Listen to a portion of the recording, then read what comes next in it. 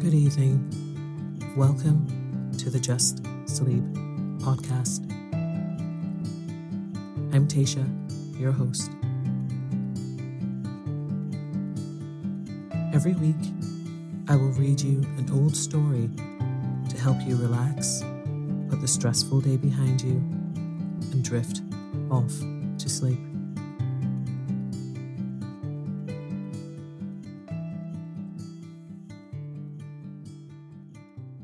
Occasionally, we will run ads in order to cover the costs of the production of the podcast. Rest assured, there will be no ads during or after the story. If you prefer an ad-free and intro-free show, you can join Just Sleep Premium. Visit justsleeppodcast.com/support for more information. Ever catch yourself eating the same flavorless dinner 3 days in a row? Dreaming of something better? Well, HelloFresh is your guilt-free dream come true, baby. It's me, Keke Palmer. Let's wake up those taste buds with hot, juicy pecan-crusted chicken or garlic butter shrimp scampi. Hello Fresh. Stop dreaming of all the delicious possibilities and dig in at HelloFresh.com. Let's get this dinner party started. Jewelry isn't a gift you give just once. It's a way to remind your loved one of a beautiful moment every time they see it. Blue Nile can help you find the gift that says how you feel and says it beautifully, with expert guidance and a wide assortment of jewelry of the highest quality at the best price. Go to BlueNile.com and experience the convenience of shopping Blue Nile, the original online jeweler since 1999. That's BlueNile.com to find the perfect jewelry gift for any occasion. BlueNile.com. Hey, it's Ryan Reynolds, and I'm here with Keith, co-star of my upcoming film, If, only in theaters May 17th. Do you want to tell people the big news? All right, I'll do it. Sign up now and you'll get unlimited for $15 a month and 6 months of Paramount Plus Essential Plan on us. MintMobile.com/switch. Upfront payment of $45 equivalent to $15 per month. Unlimited over 40 gigabytes per month. Face lower speeds. Videos at 480p. Active Mint customers by 531.24 get 6 months of Paramount Plus Essential Plan. Auto renews after 6 months. Offer ends May 31st, 2024. Separate Paramount Plus registration required. Terms and conditions apply if rated PG. Quality sleep is essential. That's why the Sleep Number Smart Bed is designed for your ever-evolving sleep needs. Need a bed that's firmer or softer on either side? Helps you sleep at a comfortable temperature? Sleep Number Smart Beds let you individualize your comfort, so you sleep better together. J.D. Power ranks Sleep Number number 1 in customer satisfaction with mattresses purchased in-store. And now, save 50% on the Sleep Number Limited Edition Smart Bed for a limited time. For J.D. Power 2023 award information, visit jdpower.com/awards. Only at a Sleep Number store or sleepnumber.com.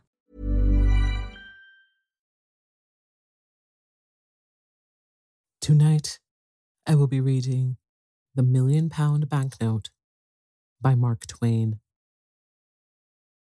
So lie down, close your eyes, and let me read you a story.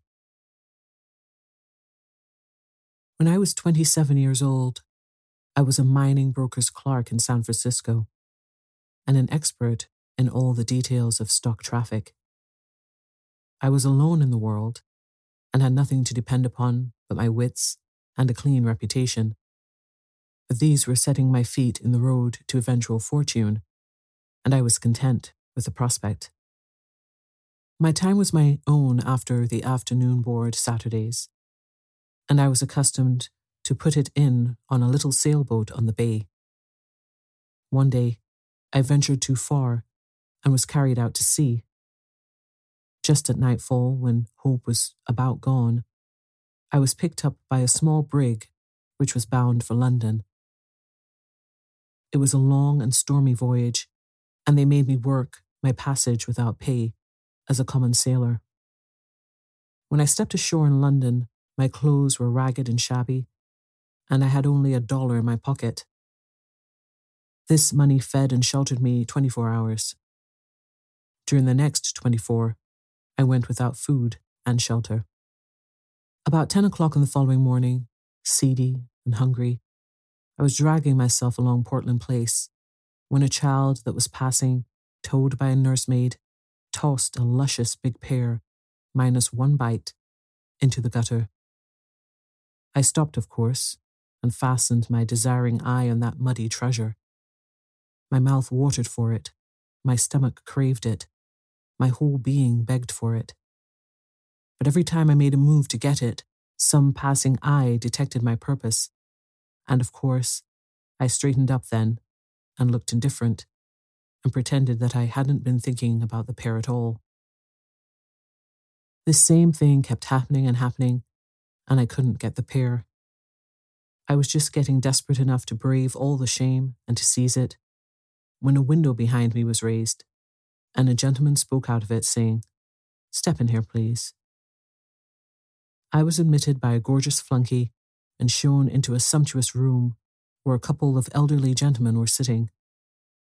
They sent away the servant and made me sit down. They had just finished their breakfast, and the sight of the remains of it almost overpowered me. I could hardly keep my wits together in the presence of that food.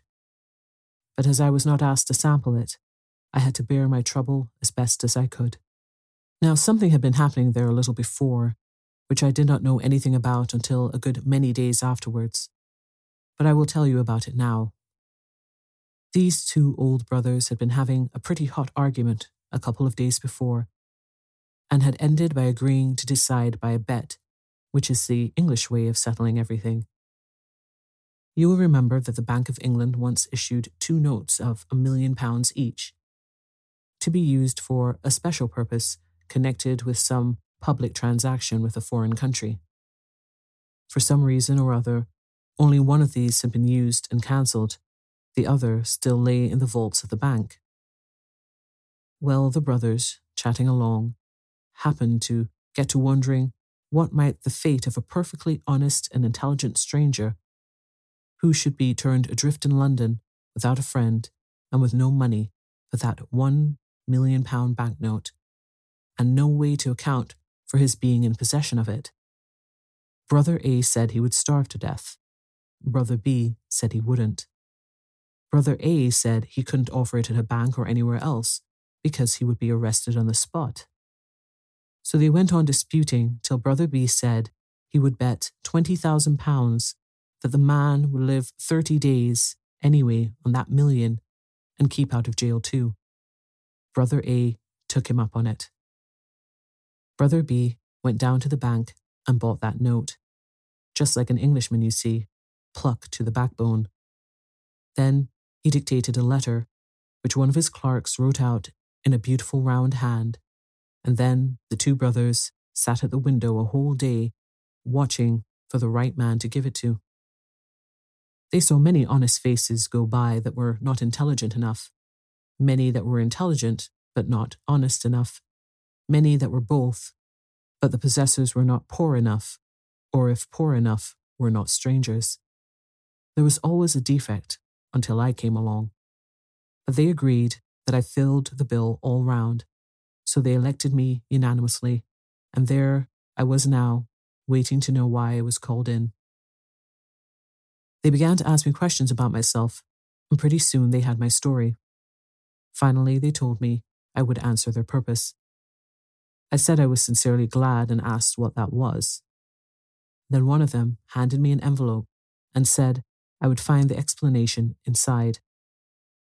I was going to open it, but he said no, take it to my lodgings and look over it carefully, and not be hasty or rash. I was puzzled and wanted to discuss the matter a little further, but they didn't. So I took my leave, feeling hurt and insulted to be made the butt of what was apparently some kind of practical joke, and yet obliged to put up with it, not being in circumstances to resent affronts from rich and strong folk. I would have picked up the pear now and eaten it before all the world, but it was gone, so I had lost that by this unlucky business, and the thought of it did not soften my feeling towards those men. As soon as I was out of sight of that house, I opened my envelope and saw that it contained money. My opinion of those people changed, I can tell you. I lost not a moment, but shoved note and money into my vest pocket and broke for the nearest cheap eating house. Well, how did I eat? When at last I couldn't hold any more, I took out my money and unfolded it, took one glimpse, and nearly fainted. $5 million? Why, it made my head swim. I must have sat there stunned and blinking at the note as much as a minute before I came rightly to myself again. The first thing I noticed then was the landlord. His eye was on the note, and he was petrified. He was worshipping with all his body and soul, but he looked as if he couldn't stir hand or foot. I took my cue in a moment and did the only rational thing there was to do. I reached the note towards him and said carelessly, "Give me the change, please." Then he was restored to his normal condition and made 1,000 apologies for not being able to break the bill, and I couldn't get him to touch it. He wanted to look at it and keep looking on at it. He couldn't seem to get enough of it to quench the thirst of his eye, but he shrank from touching it as if it had been something too sacred for common clay to handle. I said, "I am sorry if this is an inconvenience, but I must insist. Please change it. I haven't anything else." But he said that wasn't any matter. He was quite willing to let the trifle stand over till another time. I said I might not be in his neighbourhood again for a good while, but he said it was of no consequence. He could wait, and moreover, I could have anything I wanted, any time I chose, and let the account run as long as I pleased. He said he hoped he wasn't afraid to trust as rich a gentleman as I was, merely because I was of a merry disposition, and chose to play larks on the public in the matter of dress. By this time, another customer was entering, and the landlord hinted to me to put the monster out of sight. Then he bowed me all the way to the door, and I started straight for that house and those brothers to correct the mistake which had been made before the police should hunt me up and help me do it. I was pretty nervous, in fact, pretty badly frightened, though of course I was in no way in fault. But I knew men well enough to know that when they find they've given a tramp a £1 million bill, when they thought it was a £1, they are in a frantic rage against him instead of quarrelling with their own nearsightedness as they ought. As I approached the house, my excitement began to abate, for all was quiet there, which made me feel pretty sure the blunder was not discovered yet. I rang. The same servant appeared. I asked for those gentlemen. "They are gone." This in the lofty cold way of that fellow's tribe. Gone? Gone where? On a journey. But whereabouts? To the continent, I think. The continent? Yes, sir. Which way, by what route? I can't say, sir. When will they be back? In a month, they said. A month? Oh, this is awful. Give me some sort of idea of how to get word to them. It's of the last importance. I can't, indeed. I've no idea where they've gone, sir. Then I must see some member of the family. Family's away too. Been abroad months, in Egypt and India, I think. Man, there's been an immense mistake made. They'll be back before night. Will you tell them I've been here, and that I will keep coming till it's all made right, and they needn't be afraid? I'll tell them if they come back, but I'm not expecting them. They said you would be here in an hour to make inquiries, but I must tell you it's all right. They'll be here on time and expect you.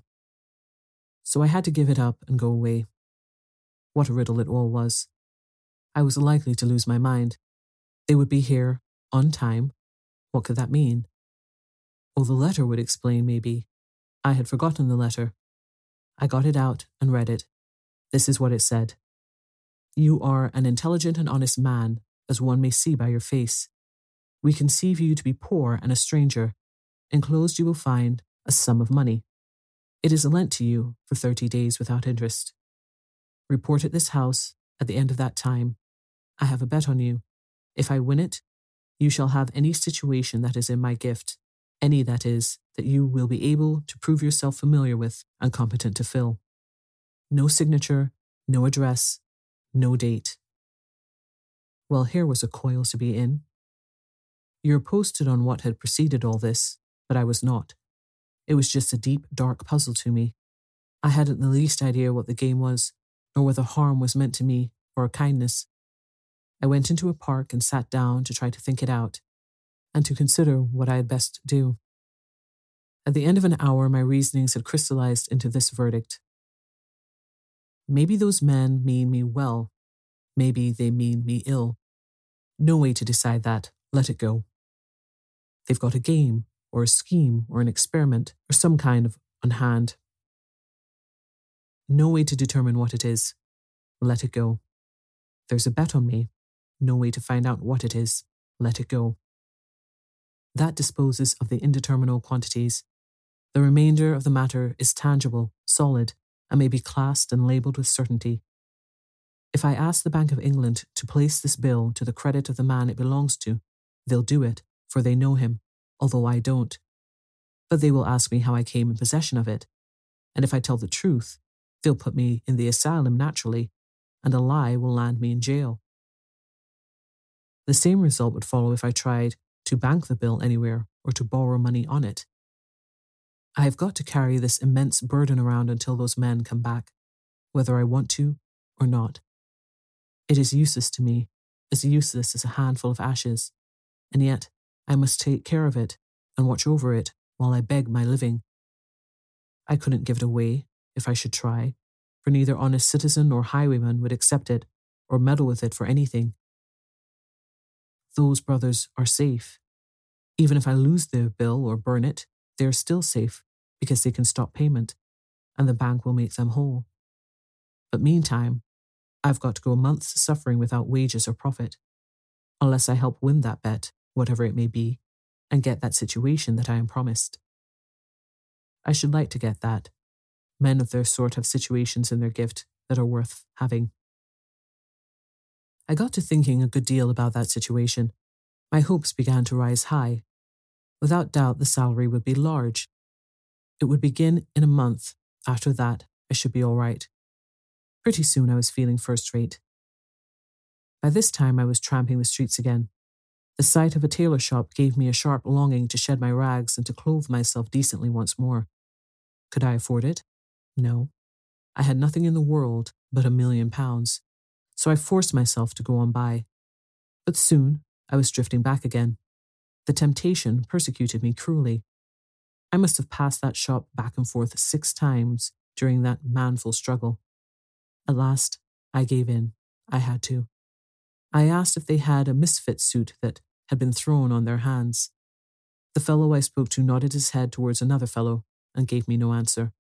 I went to the indicated fellow, and he indicated another fellow with his head and no words. I went to him, and he said, "Tend to you presently." I waited till he was done with what he was at. Then he took me into a back room and overhauled a pile of rejected suits and selected the rattiest one for me. I put it on. It didn't fit, and it wasn't in any way attractive, but it was new, and I was anxious to have it, so I didn't find any fault but said with some diffidence, "It would be an accommodation to me if you could wait some days for the money. I haven't any small change about me." The fellow worked up a most sarcastic expression of countenance and said, "Oh, you haven't?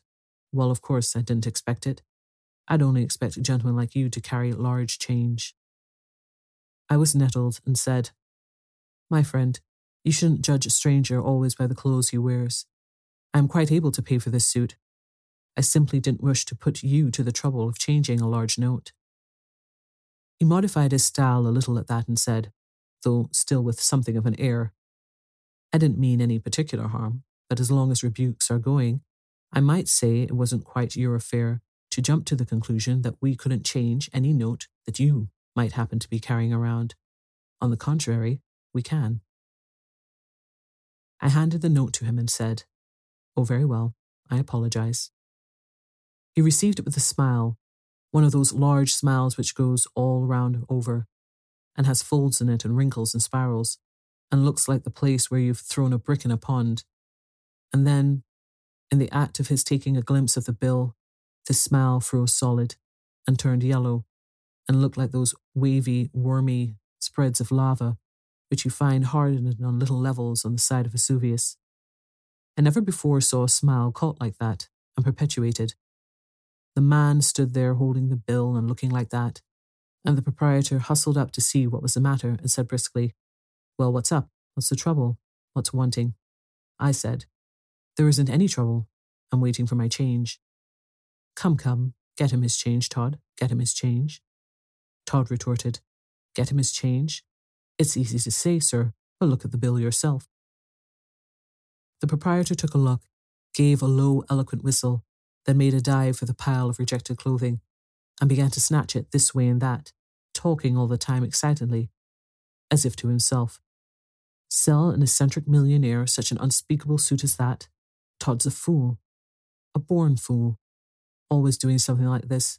Drives every millionaire away from this place because he can't tell a millionaire from a tramp, and never could. Ah, here's the thing I'm after. Please, get those things off, sir, and throw them into the fire. Do me the favour to put on this shirt and this suit. It's just the thing. The very thing. Plain, rich, modest, made to order for a foreign prince. You may know him, sir. His Serene Highness, the Hospodar of Halifax. Had to leave it with us and take a mourning suit because his mother was going to die, which she didn't. But that's all right. We can't always have the things the way that is the way they, there. Trousers, all right. They fit you to a charm, sir. Now the waistcoat. Aha, right again. Now the coat. Lord, look at that now. Perfect. The whole thing. I never saw such a triumph in all my experience. I expressed my satisfaction. Quite right, sir, quite right. It'll do for a makeshift, I'm bound to say. But wait till you see what we'll get up for you, on your own measure. Come, Todd. Book and pen, get at it. Length of leg, 32 inches, and so on. Before I could get a word in, he had measured me, and was giving orders for dress suits, morning suits, shirts, and all sorts of things. When I got a chance, I said, But my dear sir, I can't give these orders unless you can wait indefinitely, or change the bill. Indefinitely. It's a weak word, sir, a weak word. Eternally. That's the word, sir. Todd, rush these things through, and send them to the gentleman's address without any waste of time. Let the minor customers wait. Set down the gentleman's address and... I'm changing my quarters. I will drop in and leave the new address. Quite right, sir, quite right. One moment. Let me show you out, sir. There. Good day, sir, good day. Well, don't you see what was bound to happen? I drifted naturally into buying whatever I wanted and asking for change. Within a week, I was sumptuously equipped with all needful comforts and luxuries, and was housed in an expensive private hotel in Hanover Square. I took my dinners there, but for breakfast, I stuck by Harris's humble feeding house, where I got my first meal on my £1 million bill. I was the making of Harris. The fact had gone all abroad that the foreign crank who carried £1 million bills in his vest pocket was the patron saint of the place. That was enough. From being a poor, struggling, little hand-to-mouth enterprise, it had become celebrated and overcrowded with customers. Harris was so grateful that he forced loans upon me and would not be denied, and so, pauper as I was, I had money to spend and was living like the rich and the great. I judged that there was going to be a crash by and by, but I was in now and must swim across or drown. You see, there was just that element of impending disaster to give a serious side, a sober side, yes, a tragic side, to a state of things which would otherwise have been purely ridiculous. In the night, in the dark, the tragedy part was always to the front and always warning, always threatening, and so I moaned and tossed, and sleep was hard to find. But in the cheerful daylight, the tragedy element faded out and disappeared, and I walked on air, and was happy to giddiness, to intoxication, you may say. And it was natural, for I had become one of the notorieties of the metropolis of the world, and it turned my head, not just a little, but a good deal. You could not take up a newspaper, English, Scotch, or Irish, without finding in it one or more references to the vest pocket £1 million and his latest doings and saying. At first, in these mentions, I was at the bottom of the personal gossip column. Next, I was listed above the knights, next, above the baronets, next, above the baron, and so on, climbing steadily as my notoriety augmented, until I reached the highest altitude possible, and there I remained, taking precedence of all dukes not royal, and all ecclesiastics except the primate of all England. But mind, this was not fame. As yet, I had achieved only notoriety. Then came the climaxing stroke, so to speak, which in a single instant transmuted the perishable dross of notoriety into the enduring gold of fame. Punch caricatured me. Yes, I was a made man now. My place was established. I might be joked about still, but reverently, not hilariously, not rudely. I could be smiled at, but not laughed at. The time for that had gone by. Punch pictured me all aflutter with rags, dickering with a beef-eater for the Tower of London. Well, you can imagine how it was with a young fellow who had never been taken notice of before, and now all of a sudden couldn't say a thing that wasn't taken up and repeated everywhere, couldn't stir abroad without constantly overhearing the remark flying from lip to lip. There he goes, that's him. Couldn't take his breakfast without a crowd to look on. Couldn't appear in an opera box without concentrating there the fire of 1,000 lorgnettes. While I just swam in glory all day long, that is the amount of it.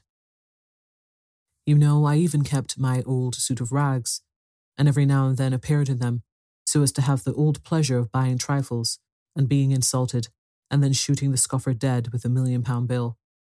I couldn't keep that up. The illustrated papers made the outfit so familiar that when I went out in it, I was at once recognized and followed by a crowd, and if I attempted a purchase, the man would offer me his whole shop on credit before I could pull my note on him. About the 10th day of my fame, I went to fulfill my duty to my flag by paying my respects to the American minister. He received me with the enthusiasm proper in my case, upbraided me for being so tardy in my duty, and said that there was only one way to get his forgiveness, and that was to take the seat at his dinner party that night, made vacant by the illness of one of his guests. I said I would, and we got to talking. It turned out that he and my father had been schoolmates in boyhood, Yale students together later, and always warm friends up to my father's death. So then, he required me to put in at his house all the odd time I might have to spare, and I was very willing, of course. In fact, I was more than willing. I was glad. When the crash should come, he might somehow be able to save me from total destruction. I didn't know how, but he might think of a way, maybe. I couldn't venture to unbosom myself to him at this late date, a thing which I would have been quick to do in the beginning of this awful career of mine in London. No, I couldn't venture it now. I was in too deep. That is, too deep for me to be risking revelations to so new a friend, though not clear beyond my depth as I looked at it. Because, you see, with all my borrowing, I was carefully keeping within my means. I mean, within my salary. Of course, I couldn't know what my salary was going to be, but I had a good enough basis for an estimate in the fact that if I won the bet, I was to have choice of any situation in that rich old man's gift, provided I was competent. And I should certainly prove competent. I hadn't any doubt about that. And as to the bet, I wasn't worrying about that. I had always been lucky. Now my estimate of the salary was 600 to 1,000 a year. Say 600 for the first year, and so on, up year by year, till I struck the upper figure by proved merit. At present, I was only in debt for my first year's salary. Everybody had been trying to lend me money, but I had fought off the most of them on one pretext or another, so this indebtedness represented only £300 borrowed money. The other £300 represented my keep and my purchases. I believed my second year's salary would carry me through the rest of the month if I went on being cautious and economical, and I intended to look sharply out for that. My month ended, my employer back from his journey. I should be all right once more, for I should at once divide the 2 years' salary among my creditors by assignment and get right down to my work. It was a lovely dinner party of 14. The Duke and Duchess of Shoreditch and their daughter, the Lady Anne Grace Eleanor Celeste and so forth de Bohun, the Earl and Countess of Newgate, Viscount Cheapside, Lord and Lady Blatherskate, some untitled people of both sexes, the minister and his wife and daughter, and his daughter's visiting friend, an English girl of 22, named Portia Langham, whom I fell in love with in 2 minutes, and she with me. I could see it without glasses. There was still another guest, an American, but I am a little ahead of my story. While the people were still in the drawing room wetting up for dinner and coldly inspecting the latecomers, the servant announced, "Mr. Lloyd Hastings." The moment the usual civilities were over, Hastings caught sight of me and came straight with outstretched hand, then stopped short when about to shake, and said with an embarrassed look, "I beg your pardon, sir. I thought I knew you." "Why, you do know me, old fellow." "No. Are you the vest pocket monster?" "I am indeed." "Don't be afraid to call me by my nickname. I'm used to it." Well, this is a surprise. Once or twice I've seen your own name coupled with a nickname, but it never occurred to me that you could be the Henry Adams referred to. Why, it isn't 6 months since you were clerking away for Blake Hopkins in Frisco on a salary, and sitting up nights on an extra allowance, helping me arrange and verify the Gold and Curry extension papers and statistics. The idea of you being in London and a vast millionaire and a colossal celebrity. Why, it's the Arabian Nights come again. Man, I can't take it all in. Can't realize it. Give me time to settle the whirl in my head. The fact is, Lloyd, you're no worse off than I am. I can't realize it myself. Dear me, it is stunning now, isn't it? Why, it's just 3 months today since we went to the Miners' Restaurant. No, the Watt Chair. Right, it was the Watt Chair. Went there at 2 a.m. and had a chop and coffee after hard 6 hours grind over those extension papers. And I tried to persuade you to come to London with me and offered to get leave of absence for you and pay all your expenses and give you something over if I succeeded in making the sale. And you would not listen to me, said I wouldn't succeed, and you couldn't afford to lose the run of business and be no end of time getting the hang of things again when you got back home. And yet, here you are. How odd it all is. How did you happen to come, and whatever did give you this incredible start? Oh, it's just an accident. It's a long story. A romance, a body may say. I'll tell you all about it, but not now. When? The end of this month. That's more than a fortnight yet. It's too much of a strain on a person's curiosity. Make it a week. I can't. You'll know why by and by. But how's the trade getting along? His cheerfulness vanished like a breath, and he said with a sigh, "You were a true prophet, Hal, a true prophet. I wish I hadn't come. I don't want to talk about it." "But you must. You must come and stop with me tonight when we leave here, and tell me all about it." "Oh, may I? Are you in earnest?" And the water showed in his eyes. "Yes, I want to hear the whole story, every word." I am so grateful, just to find a human interest once more, in some voice and in some eye, in me and in affairs of mine, after what I've been through here. Lord, I could go down on my knees for it. He gripped my hand hard and braced up, and was all right and lively after that for the dinner, which didn't come off. No, the usual thing happened, the thing that is always happening under that vicious and aggravating English system. The matter of precedence couldn't be settled, and so there was no dinner. Englishmen always eat dinner before they go out to dinner, because they know the risks they are running, but nobody ever warns the stranger, and so he walks placidly into the trap. Of course, nobody was hurt this time, because we had all been to dinner, none of us being novices except Hastings, and he, having been informed by the minister at the time that he invited him, that in deference to the English custom, he had not provided any dinner. Everybody took a lady in procession down to the dining room, because it is usual to go through the motions, but there the dispute began. The Duke of Shoreditch wanted to take precedence and sit at the head of the table, holding that he outranked a minister who represented merely a nation and not a monarch. But I stood for my rights and refused to yield. In the gossip column, I ranked all dukes not royal and said so, and claimed precedence of this one. It couldn't be settled, of course, struggle as we might and did. He finally, trying to play birth and antiquity, and I, seeing his conqueror and raising him with Adam, whose direct posterity I was, as shown by my name, while he was of a collateral branch, as shown by his, and by his recent Norman origin. So we all processioned back to the drawing room again and had a perpendicular lunch. Plate of sardines and a strawberry, and you group yourself and stand up and eat it. Here the religion of precedence is not so strenuous. The two persons of highest rank chuck up a shilling. The one that wins has first go at his strawberry, and the loser gets the shilling. The next two chuck up, then the next two, and so on. After refreshment, tables were brought, and we all played cribbage, 6p a game. The English never play any game for amusement. If they can't make something or lose something, they don't care which. They won't play.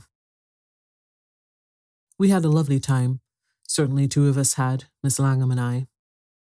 I was so bewitched with her that I couldn't count my hands if they went above a double sequence, and when I struck home I never discovered it, and started up the outside row again, and would have lost the game every time, only the girl did the same, she being in just my condition, you see, and consequently neither of us ever got out, or cared to wonder why we didn't. We only just knew we were happy, and didn't wish to know anything else, and didn't want to be interrupted. And I told her, I did indeed, told her I loved her, and she, well, she blushed till her hair turned red, but she liked it. She said she did. Oh, there was never such an evening.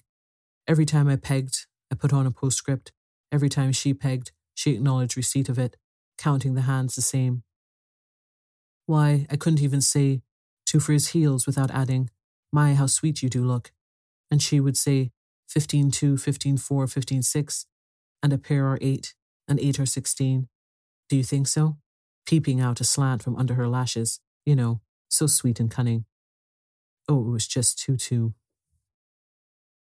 Well, I was perfectly honest and square with her. I told her I hadn't a cent in the world, but just the £1 million note she'd heard so much talk about, and it didn't belong to me, and that started her curiosity. And then I talked low and told her the whole history right from the start, and it nearly killed her laughing. What in the nation she could find to laugh about I couldn't see, but there it was. Every half-minute some new detail would fetch her, and I would have to stop as much as a minute and a half to give her a chance to settle down again. Why she laughed herself lame, she did indeed. I never saw anything like it. I mean, I never saw a painful story, a story of a person's troubles and worries and fears, produce just that kind of effect before. So I loved her all the more, seeing she could be so cheerful when there wasn't anything to be cheerful about. For I might soon need that kind of wife, you know, the way things looked. Of course, I told her we should have to wait a couple of years till I could catch up on my salary, but she didn't mind that. Only she hoped I would be as careful as possible in the matter of expenses and not let them run the risk of trenching on our 3rd year's pay. Then she began to get a little worried and wondered if we were making any mistake and starting the salary on a higher figure for the 1st year than I would get. This was good sense, and it made me a little less confident than I had been feeling before, but it gave me a good business idea, and I brought it out frankly. Portia, dear, would you mind going with me that day when I confront those old gentlemen? She shrank a little, but said, No. If my being with you would help hearten you, but would it be quite proper, do you think? No, I don't know that it would. In fact, I'm afraid it wouldn't. But you see, there's so much dependent upon it that... Then I'll go anyway, proper or improper, she said, with a beautiful and generous enthusiasm. Oh, I shall be so happy to think I'm helping. Helping, dear? Why, you'll be doing it all. You're so beautiful and so lovely and so winning that with you there I can pile our salary up till I break those good old fellows, and they'll never have the heart to struggle. You should have seen the rich blood mount and her happy eyes shine. You wicked flatterer. There isn't a word of truth in what you say. Still, I'll go with you. Maybe it will teach you not to expect other people to look with your eyes. Were my doubts dissipated? Was my confidence restored? You may judge by this fact. Privately, I raised my salary to $1,200 the 1st year on the spot, but I didn't tell her. I saved it for surprise. All the way home I was in the clouds. Hastings talking, I not hearing a word. When he and I entered my parlour, he brought me to myself with his fervent appreciations of my manifold comforts and luxuries. Let me just stand here a little and look my fill. Dare me, it's a palace, it's just a palace. And in it everything a body could desire, including cosy coal fire and supper standing ready. Henry, it doesn't merely make me realize how rich you are. It makes me realize, to the bone, to the marrow, how poor I am, and how miserable, how defeated, annihilated, routed. Plague take it. This language gave me the cold shudders. It scared me broad awake and made me comprehend that I was standing on a half-inch crust with a crater underneath. I didn't know I had been dreaming. That is, I hadn't been allowing myself to know it for a while back. But now, oh dear, deep in debt, not a cent in the world, a lovely girl's happiness or woe in my hands, and nothing in front of me but a salary which might never, would never, materialize. Oh, I am ruined past hope. Nothing can save me. Henry, the mere unconsidered drippings of your daily income would. Oh, my daily income. Here, down with this hot scotch and cheer up your soul. Here's with you. Or no, you're hungry, sit down and... Not a bite for me, I'm past it. I can't eat these days, but I'll drink with you till I drop. Come. Barrel for barrel, I'm with you. Ready? Here we go. Now then, Lloyd, unreel your story while I brew. Unreel it? What, again? Again? What do you mean by that? Why, I mean, do you want to hear it over again? Do I want to hear it over again? This is a puzzler. Wait, don't take any more of that liquid. You don't need it. Look, Henry, you alarm me. Didn't I tell you the whole story on the way here? You? Yes, I. I'll be hanged if I heard a word of it. Henry, this is a serious thing. It troubles me. What did you take up yonder at the minister's? Then it all flashed on me and I owned up like a man. I took the dearest girl in this world, prisoner. So then he came with a rush, and we shook and shook and shook till our hands ached, and he didn't blame me for not having heard a word of the story which had lasted while we walked 3 miles. He just sat down again, like the patient, good fellow he was, and told it all over again. Synopsized, it amounted to this. He had come to England with what he thought was a grand opportunity. He had an option to sell the Gold and Curry extension for the locators of it and keep all he could get over $1 million. He had worked hard, had pulled every wire he knew of, had left no honest expedient untried, had spent nearly all the money he had in the world, had not been able to get a solitary capitalist to listen to him, and his option would run out at the end of the month. In a word, he was ruined. And he jumped up and cried out, Henry, you can save me. You can save me, and you're the only man in the universe that can. Will you do it? Won't you do it?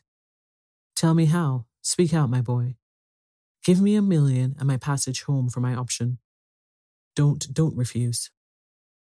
I was in a kind of agony. I was right on the point of coming out with the words, Lloyd, I'm a pauper myself, absolutely penniless and in debt. But a white-hot idea came flaming through my head, and I gripped my jaws together and calmed myself down till I was as cold as a capitalist. Then I said, in a commercial and self-possessed way, I will save you, Lloyd. Then I'm already saved. God be merciful to you forever. If ever let me finish, Lloyd. I will save you, but not in that way. For that would not be fair to you after your hard work and the risks you've run. I don't need to buy mines. I can keep my capital moving in a commercial centre like London. Without that, it's what I'm at all the time. But here is what I'll do. I know all about that mine, of course. I know its immense value and can swear to it if anybody wishes. You shall sell out inside of the fortnight for 3 million cash, using my name freely, and we'll divide, share, and share alike. Do you know, he would have danced the furniture to kindling wood in his insane joy and broken everything on the place if I hadn't tripped him up and tied him. Then he lay there, perfectly happy, saying, I may use your name. Think of it. Man, they'll flock in droves, these rich Londoners. They'll fight for that stock. I'm a made man. I'm a made man forever, and I'll never forget you as long as I live. In less than 24 hours, London was abuzz. I hadn't anything to do, day after day, but sit at home and say to all comers, yes, I told him to refer to me. I know the man, and I know the mine. His character is above reproach, and the mine is worth far more than he asked for it. Meantime, I spent all my evenings at the minister's with Portia. I didn't say a word to her about the mine. I saved it for a surprise. We talked salary. Never anything but salary and love. Sometimes salary. Sometimes love and salary together. And the interest the minister's wife and daughter took in our little affair, and the endless ingenuities they invented to save us from interruption and to keep the minister in the dark and unsuspicious. Well, it was just lovely of them. When the month was up at last, I had $1 million to my credit in the London and County Bank, and Hastings was fixed in the same way. Dressed at my level best, I drove by the house in Portland Place, judged by the look of things that my birds were home again, went on towards the minister's and got my precious, and we started back, talking salary with all our might. She was so excited and anxious that it made her just intolerably beautiful. I said, Derry, the way you're looking, it's a crime to strike for a salary a single penny under $3,000 a year. Henry, you'll ruin us. Don't you be afraid. Just keep up those looks and trust me. It'll all come out right. So as it turned out, I had to keep bolstering up her courage all the way. She kept pleading with me and saying, oh, please remember that if we ask for too much, we may get no salary at all. And then what will become of us with no way in the world to earn our living? We were ushered in by that same servant, and there they were, the two old gentlemen. Of course, they were surprised to see that wonderful creature with me, but I said, it's all right, gentlemen. She is my future stay and helpmate. And I introduced them to her and called them by name. It didn't surprise them. They knew I would know enough to consult the directory. They seated us and were very polite to me and very solicitous to relieve her from embarrassment and put her as much at her ease as they could. Then I said, gentlemen, I am ready to report. We are glad to hear it, said my man, for now we can decide the bet which my brother Abel and I made. If you have won for me, you will have any situation in my gift. Have you the £1 million note? Here it is, sir, and I handed it to him. I've won, he shouted, and slapped Abel on the back. Now what do you say, brother? I say he did survive, and I've lost £20,000. I never would have believed it. I have a further report to make, I said, and a pretty long one. I want you to let me come soon and detail my whole month's history, and I promise you it's worth hearing. Meantime, take a look at that. What, man? Certificate of deposit for £200,000. Is it yours? Mine. I earned it by 30 days' judicious use of that little loan you let me have, and the only use I made of it was to buy trifles and offer the bill in exchange. Come, this is astonishing. It's incredible, man. Never mind. I'll prove it. Don't take my word unsupported. But now Portia's turn was come to be surprised. Her eyes were spread wide, and she said, Henry, is that really your money? Have you been fibbing to me? I have indeed, Derry, but you'll forgive me, I know. She put up an arch pout and said, don't you be so sure. You're a naughty thing to deceive me so. Oh, you'll get over it, sweetheart, you'll get over it. It was only fun, you know. Come, let's be going. But wait. The situation.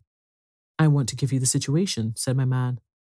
Well, I said, I'm just as grateful as I can be, but I really don't want one.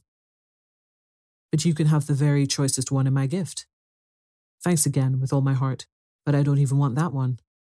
Henry, I'm ashamed of you. You don't half thank the good gentleman.